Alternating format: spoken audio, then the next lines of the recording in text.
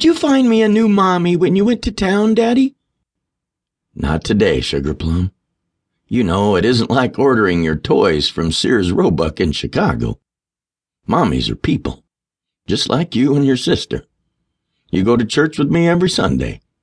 Do you see any spare mommies there? Mrs. Swenson is nice, Daddy. She could be my new mommy. There's just one problem, sweetie. Mrs. Swenson is a Mrs., because there is a Mr. Swenson.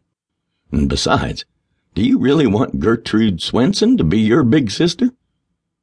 The family's dog, Spirit, moved beside the little girl, nuzzling her leg. I do not. She's too bossy. Alice Palmer paused in her slow, laborious walk across the ranch yard. Wesley Palmer, her father, reached out to steady the child as she adjusted the short crutches she customarily used. "Hold on there," said the man. "You get around pretty well for a 5-year-old. Are your braces all right?" Yes, Daddy. Mrs. Robinson adjusted them before I left the house. "Where's your sister?" he asked.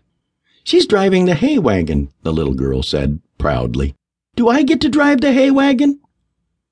Perhaps when you're 8, like your sister, Sugar Plum.